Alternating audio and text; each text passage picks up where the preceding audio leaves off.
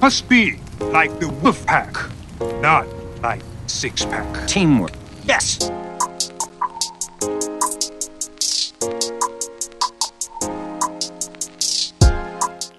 Hello and welcome to this 10th episode of There's No I in Podcast, our podcast about teams, being in teams, leading teams, and generally getting the most out of your teams. I'm Mark Johnson. As always, I am a performance teacher and a performance maker, and I am joined by my partner in pod, Sean Gallagher, who is a sports coach. Hello, Sean. Hello, Mark. How are you doing today? Very well, thank you. Very well. Glad to hear it. We are still recording these in lockdown, and I'm really chuffed that we are 10 episodes in. It is a very, very good number. It's a nice round number. I'm really pleased. If I don't say so myself, I think a pat on the back is deserved to both of us, I think. You can send those pats virtually in any way that we've told you to get in touch. We did get a little bit soppy at the end of last week's episode, at the end of Cara's episode. We both started, you in particular, started talking quite intensely about what you've got out of this endeavour.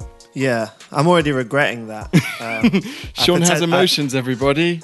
I prefer to be a soulless human being. I'm the soft, unjudgmental one, and you are the cold, hard coach. It's really interesting. You'll hear later on in the episode, and my God, what an episode! We've teased this one before, but I get a little bit slightly uncomfortable, or out of my comfort zone when the concept of kind of tough leadership comes in, and how that's a little bit against how I work. But Sean, you seem to connect to it quite a lot. Yeah, maybe slightly. I think if we go back to Cara's episode, yeah, there is a difference when you're working with adults to when you're working with young people, you know, and we kind of go between both environments. So I think it's all about knowing who you're working with and the environment you're in can, you know, decide how you're going to act appropriately. So I think there's always a time and place for hard leadership, and sometimes you have to be on the kind of slightly softer side of things. And that's certainly something, if you keep your ears open in this episode, something that comes up quite specifically at one point. Sean, you said you had a book recommendation for us this week. Yeah, I'm just trying to cast my mind back as we are doing these podcasts, and just thinking about kind of some of the books that I've read that have been along these kind of lines that have been relevant to our discussions. And I completely forgot about James Kerb's book Legacy, which is all about the All Blacks, the rugby international team, New Zealand international team, sorry. And it's all about their principles and their kind of values. And he spent a lot of time with them, observing the team, and had like real access to the team. And it was really incredible to just see how they work. They're so successful, obviously, as a nation, but the book's really easy to read, which is always good for me because, you know, I stay away from the highbrow stuff, Mark, as you well know. So no, a really easy read, and I got a lot from that book. So do go and check out Legacy by James Kerr. Possible interesting companion piece. Amazon have their All or Nothing series on Prime, and they did a year with the All Blacks. Yes, and I watched that. And obviously, Mark, you'll know more than most about the All or Nothing NFL series that Amazon run as well. And all of that stuff is just so great. Really interesting behind the scenes stuff there. Definitely. This episode is with Sergeant Kevin Casey from the Royal Air Force. He is my brother-in-law, for starters, but has been in the Air Force for the last 20-odd years. And he's going to be talking to us about what teamwork and leadership comes up quite a lot in this one, which we don't always get into, but leading teams particularly an important element to this one. Definitely, yeah. I think, you know, going back to comfort zones, I think we were both definitely out of our comfort zone during this interview, just because it is so far removed from environments that we have ever been in. Yeah. But I think that would be great for the guests because they'll probably be in the same kind of boat as us. And And I think that's what's really interesting about any podcast, really, when you get to hear people from completely different kind of environments and how they kind of work within those. So a really, really interesting one. So without any further delay, let's jump into our conversation with Sergeant Kevin Casey of the RAF.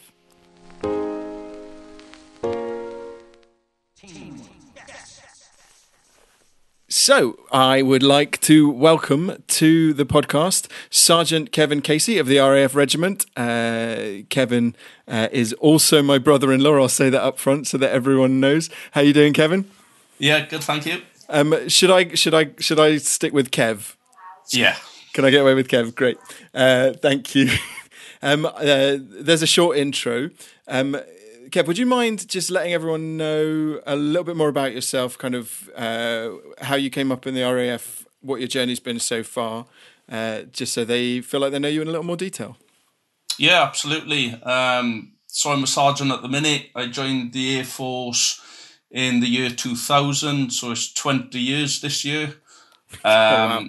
I've been on a few field squadrons because I'm in the RAF Regiment. So I've been on 1 squadron, 2 squadron, SFSG, and I've done a few training jobs. Early part of my career, I've done a lot of tours away. I've done 4 tours of Afghan. I've done 3 tours of Iraq. And a few training jobs to various places like Kenya, and training exercises then all around the world, really. And that brings me up to date pretty much. Amazing. This is so it's basically from pretty much as soon as you left school, joined the RAF, and that's been your life ever since. Yeah, pretty much. I worked. I had 2 pretty bone jobs before I joined up because I left school at 16. I worked for Booker's and then Wilkinson's. Brilliant. And then I thought I need to do something now. So, as you probably know, we talk about teams on the podcast. We're super interested in how people set up kind of collaboration, how they get people working together, how they keep people working together. Up to this point, it's come from the perspective of me.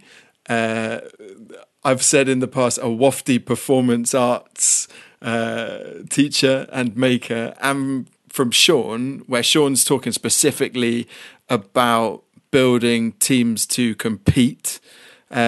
Your scope of teamwork, I guess, is a lot higher stakes. Yeah, in certain circumstances, I probably imagine. But it's all for the end goal, though, I think, isn't it? You know, we want to get to a means to an end.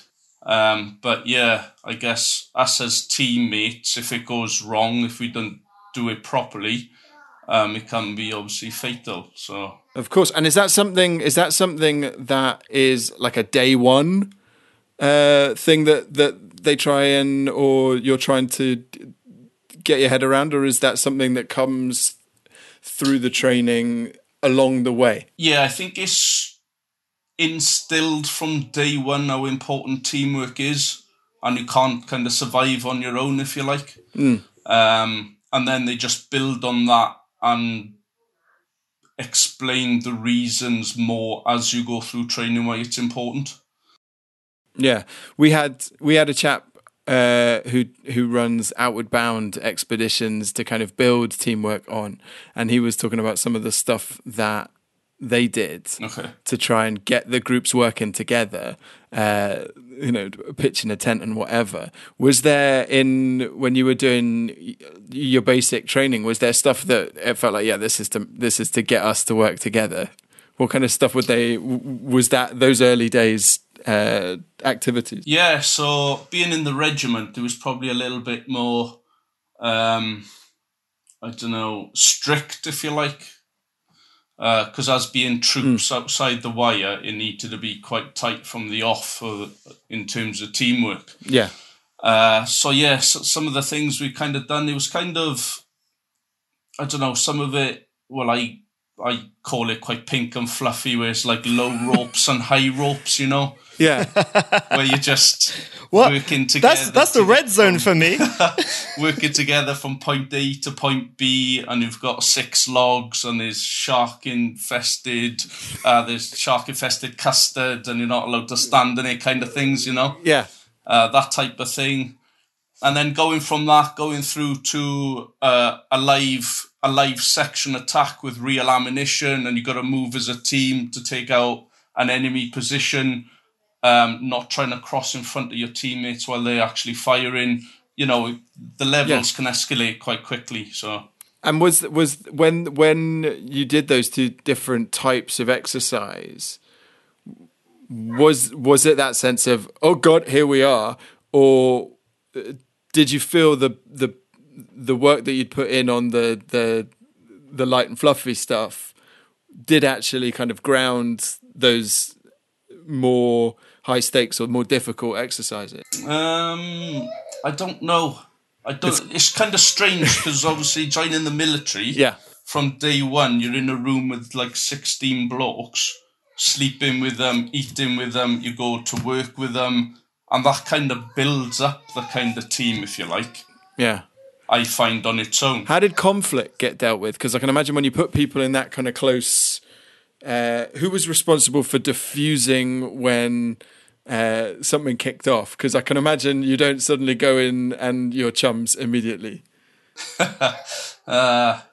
Bringing us some good memories, actually. Yeah, it was just, it was pretty much just toe to toe, and who squared it away like men, you know what I mean? There's no messing about, really, in the block. And did that work? Did people? Because one of the things I apologize for coming at this from such an clueless perspective, but that kind of straight up, let's deal with this now. Did it tend to? Does that get it dealt with, or does it? Do you harbour kind of getting told off or getting your ear clipped by someone making you want to get your own back? No, I think it just put it to bed, you know. You'd have your scuffles, you know, there wouldn't be like blood splattered across the wall, you know, we'd never get to that stage because they knew we wouldn't get put through training, we'd get kicked out. So no, you know, the little scuffle. Again, back to that main goal, Yeah, the little scuffle put it to bed, and you know, so there was never really any tension, which was a good thing. Because I think these days, the way they deal with things, it's like, you know, we'll sit down, we have a chat about it, and you know, in my profession, I don't think it really works. It's possibly not quick enough. Like you have to get it dealt with now. Yeah, it needs to get squared away and sorted out, really. Kevin, in terms of personalities within a team, obviously guys are coming from all different types of backgrounds. Some will have massive military kind of family backgrounds. Some will be brand new to it. So everyone has a different path, but is a diverse group of personalities what you need when you are out in the field and having decisions to make? Or a lot of people feel as though people are kind of regimented to kind of almost be the same, almost robotic-like in their approach to things.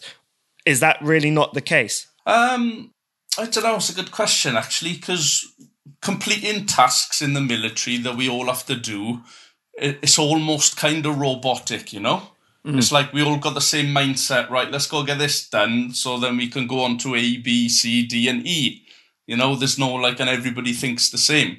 I think if we did think differently, I think that's when probably the communication and the teamwork would maybe break down a bit more, because we all kind of sing off the same song sheet to get to the end goal, even if it's in training or operations. Then I think that just makes it flow a little bit better, to be honest. No, that's fair enough. And so in the field, we spoke, and this is from the very, very basic level of D of E, of Duke of Edinburgh, which I am making a link between Duke of Edinburgh and the military right now. So apologies. We spoke about having a fork in the road and a group having to decide, do we go left or do we go right? So when you are out in the field and it is a life and death situation, is it just a higher rank that would override that group decision to take the left or the right? And that kind of cuts out a lot of the you know, a lot of the discussion and debate that would take place at a time that is very time sensitive. Yeah, absolutely. Yeah, rank will always pull the decision being made, I think. We will talk about it. We'll get everybody's input, because somebody may come up with an idea that the, say, commander hasn't thought of. He'll take it on board, and he'll either go with that and be, yeah, nice one, or he'll be like, no, I think this is the way, through experience, this is what we need to do, and we're going to crack on, and then that's it, and off we go, really. And you always feel comfortable in those discussions to put your hand up and to give your input on what you think may be a good decision. That there is that open kind of environment to allow you to do that. Yeah, absolutely. Definitely on operations, you know, we all need to be pulling together. As soon as we get that one person with a comment, and then we just kind of chin it off, you know, he isn't going to make a comment again. So we need to keep everybody, you know, together and saying what they think, really. I think that's such an important point. And Mark, I think we're kind of week by week, sort of, that's coming up a lot.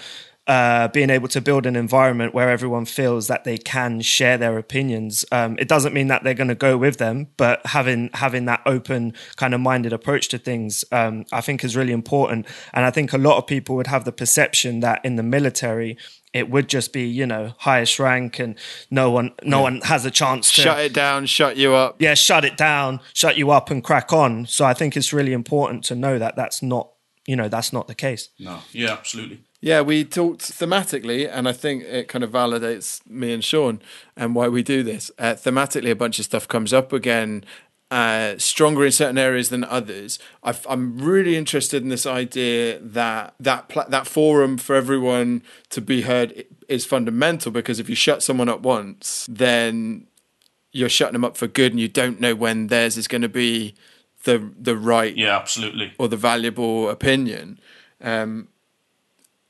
And also, I think if you are working on a hierarchy, because a lot of the teams I deal with, it's about kind of flattening the distance between the person at the top and the person at the bottom. And so I naturally, when we've had these conversations about a team leader, I'm tensing up going, nah, that's not what I like. And as Sean's teams become more competitive, it becomes more important. And it seems like when they become high stakes, when they become life and death potentially, that kind of everyone's job is set. We know that we're all working towards the same thing. We trust we're all working towards the same thing.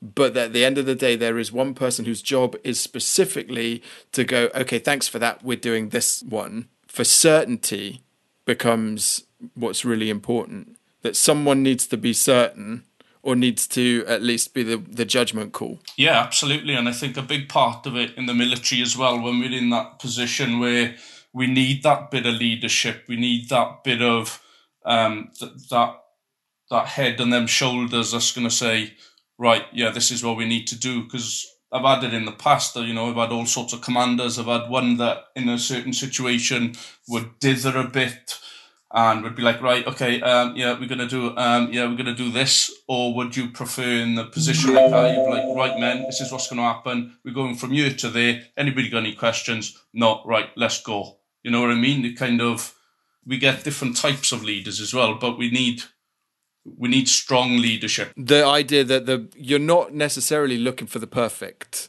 decision. No. But if you don't make a decision, then nothing happens. Yeah. And that actually rank helps that quite a lot, because there isn't that argument, well, my idea is better than your idea. No, absolutely. And we use a good saying in the military. We say any decision's better than no decision. Because when you're getting shot at, you know, you haven't got 10 minutes. You haven't got 10 minutes to dither over which way we're going to go. We need the decision now, otherwise men are stuck going to get shot. Yeah. As soon as he starts mentioning rifles, I'm like, yeah, we're on a different level to most of our interviews. So you said that you have been a trainer yourself. Like you've done some teaching and you've done some training of recruits and people learning new skills. Yeah, absolutely. So every year there's training that every person in the Air Force has to do to keep current. So that's like rifle training. They have to do rifle shooting, CBRN, which is with obviously respirators, you know, and all that chemical, biological stuff. Yeah. So the RAF regiment, there's teams on every station that then trains the rest of the Air Force to make sure they're in date to deploy or to go on courses or something like that. Yeah. And have you been that trainer for Yes. Yeah. stuff? Yeah. So we have in the past, we have this kind of refrain that coaches are made up of the coaches that taught them. You know, that we train in the way that we've been trained. Okay. When you are leading in that way, what's the stuff do you think you're taking from the people that have trained you? What do you carry that you think is essential that they have to be learning or getting their head around? I think putting different faces on for the environment or the lesson you're teaching is important. So I may go from let's say, so I may be in the RTS, which is the respirator training facility. The CS pellets in there, and I'm doing a lesson on how to decontaminate properly if we get caught in some sort of liquid fallout or something like that. And then I'll come out of that and I'll go straight on to something like first aid, which again is important, but it's within the workplace, so it's kind of quite relaxed. And then straight after that, I might go straight onto a range and be firing live ammo with them. So I've got to change my hats accordingly, because I'm a bit more stricter on the range because they know exactly where they are with me at that point, compared to, sat in a classroom a bit chilled out. And so I try and take away different ways in which I can approach a different environment for teaching a different lesson. Yeah, there's the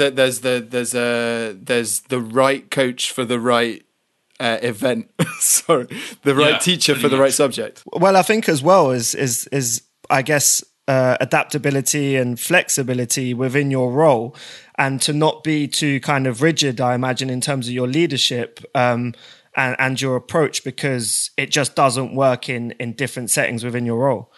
Yeah, absolutely. God, if I try to be a section commander or a flight 2IC for the rest of the Air Force, or say a mechanic who's in the Air Force, I'm just going to lose them straight away. So, I've got to tailor my way to try and get not down to their level, but their level of training in what I'm an SME in. So, and then bring them up that way. If I just go in straight, guns blazing, sorry for the kind of phrase, but it's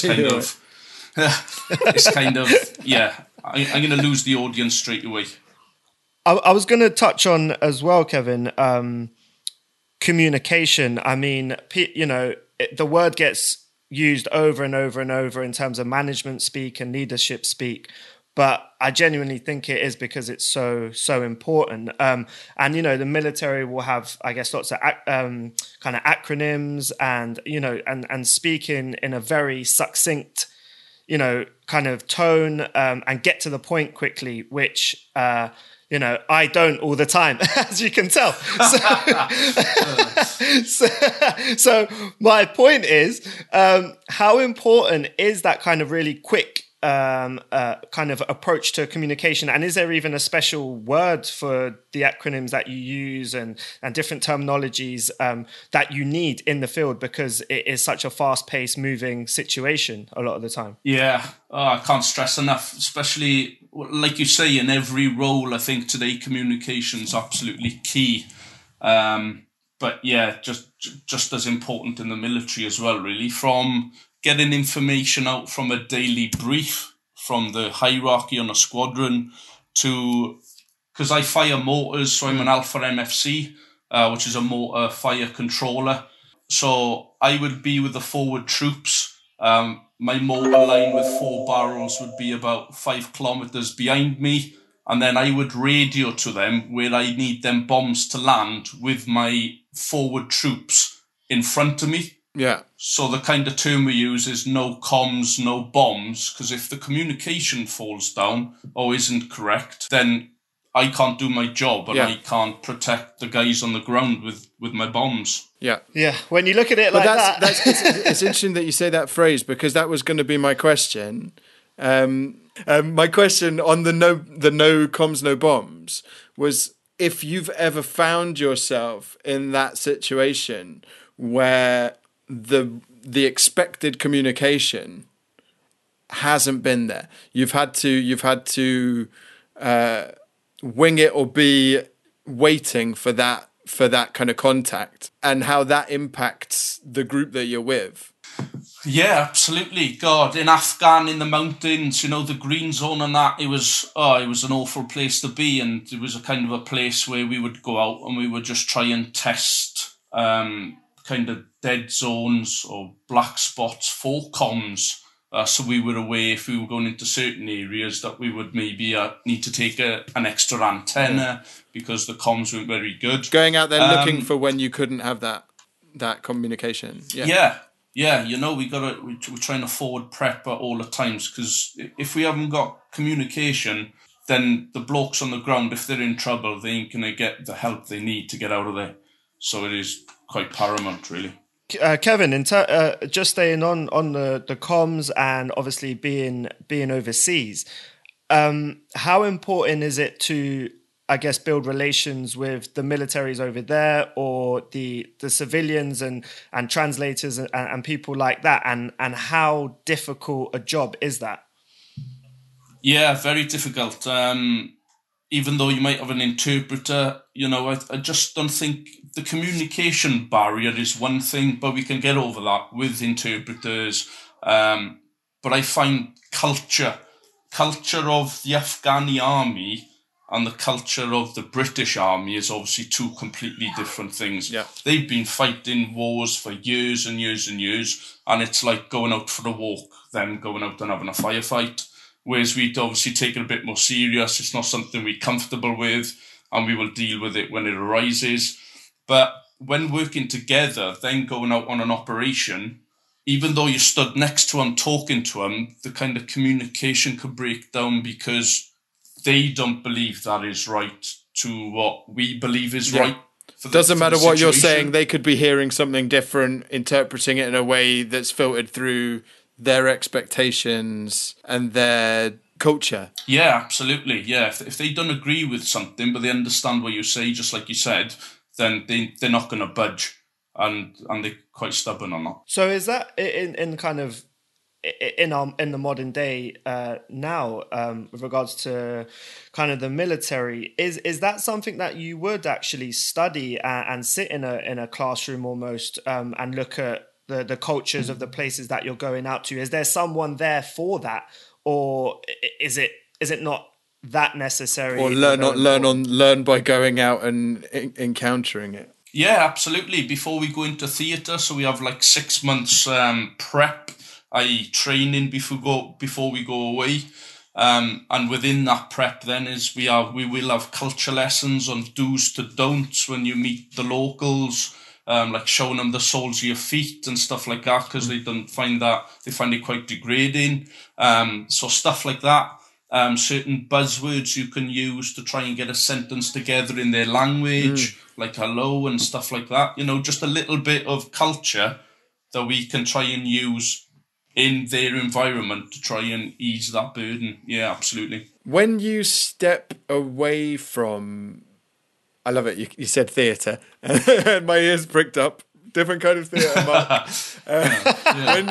When you are not on those kind of operations, and you're, like, I can imagine the difference between there and then coming back to base in the UK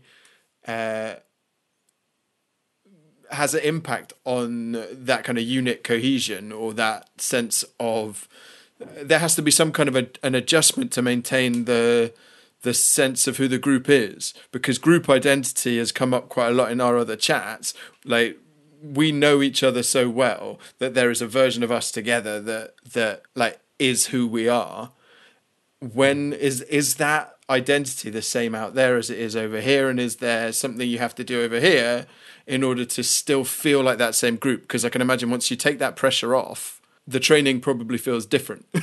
I don't think so. Okay. I think we're quite comfortable in the UK going through all our training before we deploy. we would be solid. We would obviously go do the job, and we're only going to gel more when we're actually doing the job. Because, we give ourselves a lot of praise, because any negative stuff going on really, and then you're going out on a patrol can have a negative effect on certain individuals. But then we come back, it's quite difficult to adjust as individuals. Once being away for like 7 months, but then coming back and then like that first day in work. So normally we normally have like a fair bit of time off when we get back from operations because of days in lieu and stuff like that. So when we get back together after like a month, it's like I only saw him yesterday, and that's the strange thing with the military. It's like people I haven't seen for 10 years, and they would just text me one word, and we would start up a conversation that happened like 10 years ago as if I met him yesterday. So and that's people I've never actually worked in a team with. That's just like someone who was in training with someone else. Yeah, we were interested. We were wondering about that, in that team might feel like the wrong vocabulary for how you would describe collaboration within the military. Like team feels a little bit like it underplays just how you've got each other's backs. Yeah, absolutely. Definitely. There's so many. It's like you could see somebody in town now that you saw in basic training, so 20 years ago, and we would just pick up as if, we were together last week or something. It's just really weird. And age groups is a massive thing I think people don't realise. In the military, so I could have a corporal who's 40 years of age, and I've got an SAC who is 16 years of age, and we just get on like brothers almost. And there's no difference, I don't think that happens very often in other jobs where you've got such a gap and people get on so well. But it's just, we have to, it's what we are, it's what we do. Kevin, I think, Mark, we were speaking about Dr. Matt Slater, who I am going to mention every week on this podcast. Matt Slater, you're very welcome to come on. No, he was looking at kind of our identities in groups with different memberships. So even though we will have our personalities, they can be different within different group memberships. And I don't think there's probably a stronger group membership as you're saying as a military one, because like you said, the memberships come from those group experience, those shared group experiences. And I don't think you can get kind of higher in terms of a group shared experience than, being out in the field, being in operations, etc. So when you speak there about 20 years and then, you can still have a text from someone, I think that's like the pinnacle of a group membership. Yeah, absolutely. You don't ever leave the group. No. Yeah. It's a constant WhatsApp group that never closes. In terms of the different identities, the different memberships, do you have and I don't know if it's particularly appropriate, do you have a social relationship with those people that are your RAF teammates? Yeah, absolutely. Yeah, especially in training, we do 6 months of basic training, and we sleep with them, we go to work with them. Oh, not actually sleep with them, we stay in the same room as them. We go to work in the day, and then on the weekend we're all out on the piss together as well. It's full on. So do you think the time spent together, just the practicality of the amount of hours, contact hours that you have with those people, regardless of whether there's, you get on each other's nerves from time to time or whatever, it's just the fact that you're with each other so much, and maybe in other groups like your work colleagues and stuff like that, it's not the same. There isn't that same amount of contact hours. Yeah, it's a strange one, because it's like when you're with a group of lads, say, like, again, going back to basic training or on operations, it's you're together so much that you know when to stop pressing the button of somebody. So then it never gets to that point where it's going to just absolutely blow up. And you can only get that with time spent with somebody, or as a group. I think also that thing of, like, with family or with when you live with someone, you have no choice but to see them at their worst, at their most bothered, at their most irritated, and you don't have a choice but to find a way to work with that. And so that just you just understand people more, don't you? Yeah. Like sharing an office. Like sharing an office. Sharing an office, yes. Sharing an office with you is like being at war, Sean. That's the lesson we're going to take away from here. That's how I approach it every day. So we've spoken about a lot there. Before we wrap it up, is there anything from a teamwork or a training or a collaboration point of view that you think the world should know, or that we've missed that you were expecting to be talking about on this chat? I think probably the biggest thing I've taken away from being in the military, as working with other people, is, someone might have a better idea than you, so it's worth just listening. You can be in 20 years, or you could get some smart ass that just joined up 3 months ago. And he may look at something totally different to the way you look at it. And to shut him down on what his take is on it is it could just be denying, probably a better plan altogether. And cutting off your nose to spite your face. That it's about no room for ego in that respect. No.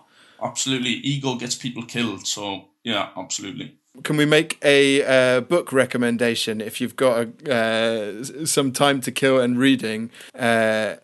Principles by Ray Dalio. And Ray Dalio is some mega rich hedge fund manager. But he runs his company on the principle of anyone with a good idea can call out anyone's bad idea, as long as one, they're not doing it as a personal dig, and two, everyone else can see that it's happened, so that every good idea can be heard no matter where it comes from, and every bad idea can be called out no matter how important the person given the bad idea is.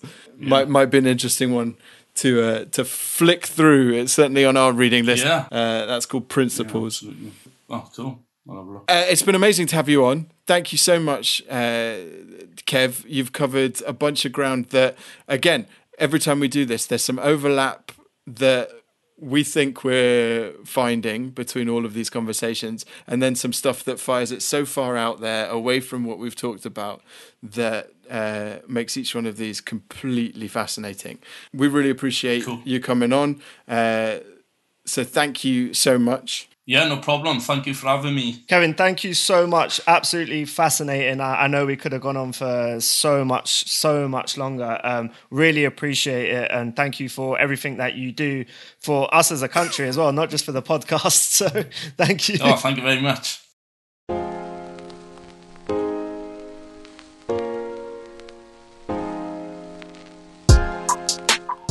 Kevin Casey there, Sergeant Kevin Casey of the RAF. Sean, that was outside of what we know.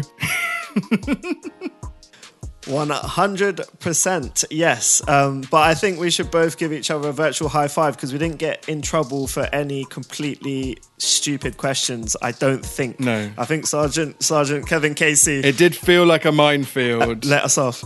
And honestly, I said at the beginning, Kev is my brother-in-law. I have generally avoided having those kind of conversations, around the Christmas dinner table. I imagine, yeah. Just partly because you don't know what's going to come up, or you're not sure how much they want to talk about it.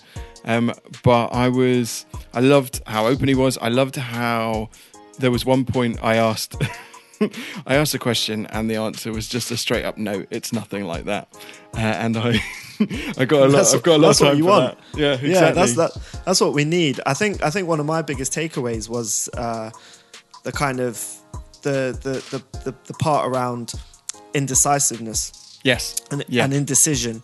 I'm a big fan of decisive action, and that's not always to say that I'm fantastic at that. Yeah. But there is a lot of times, when it is indecision that really slows processes down. and can really stop an organisation. And it's the bit that makes people from rub moving up forward. against each other as well. It causes the friction too, because if you're just swimming in opposite opinions and you're not making that final call, it's just an opportunity for two people to start disagreeing with each other more and more and more, or getting on each other's nerves, or risking it becoming personal. So being able to jump in there and go, no, we're doing this, it keeps the team together. Like you were saying, there's a need to resolve that kind of nonsense quickly. Exactly. And Exactly. yeah, I'm not going to say squaring off against someone is my way of dealing with conflict quickly, but in that environment, if that works, like, I suppose go for it. Well, I mean, I'm not gonna advocate on that part too much, but all I'll say is that, especially in sporting kind of changing rooms, I've definitely been in situations and had experiences where, it has come to that kind of physical blows, and sometimes, as adults in a changing room, things can happen, and then you kind of move on. You kind of move on. So yes, as I said, I'm not advocating this in any way, but it did come up in the podcast, and I have experienced it. I have seen it in changing rooms when things get heated. Yeah. And maybe that's where the part around communication is maybe key, so that things can be kind of talked out. Yeah. No, super grateful to Kev for coming on, and I think it just adds to the body of perspectives and opinions that we're getting off this podcast, which is great. On that note, we are loving this so much that we are definitely going to continue doing it. But just so everybody knows, we're going to take a week off and come back with what we're going to call Series 2, because that is a thing that podcasts do.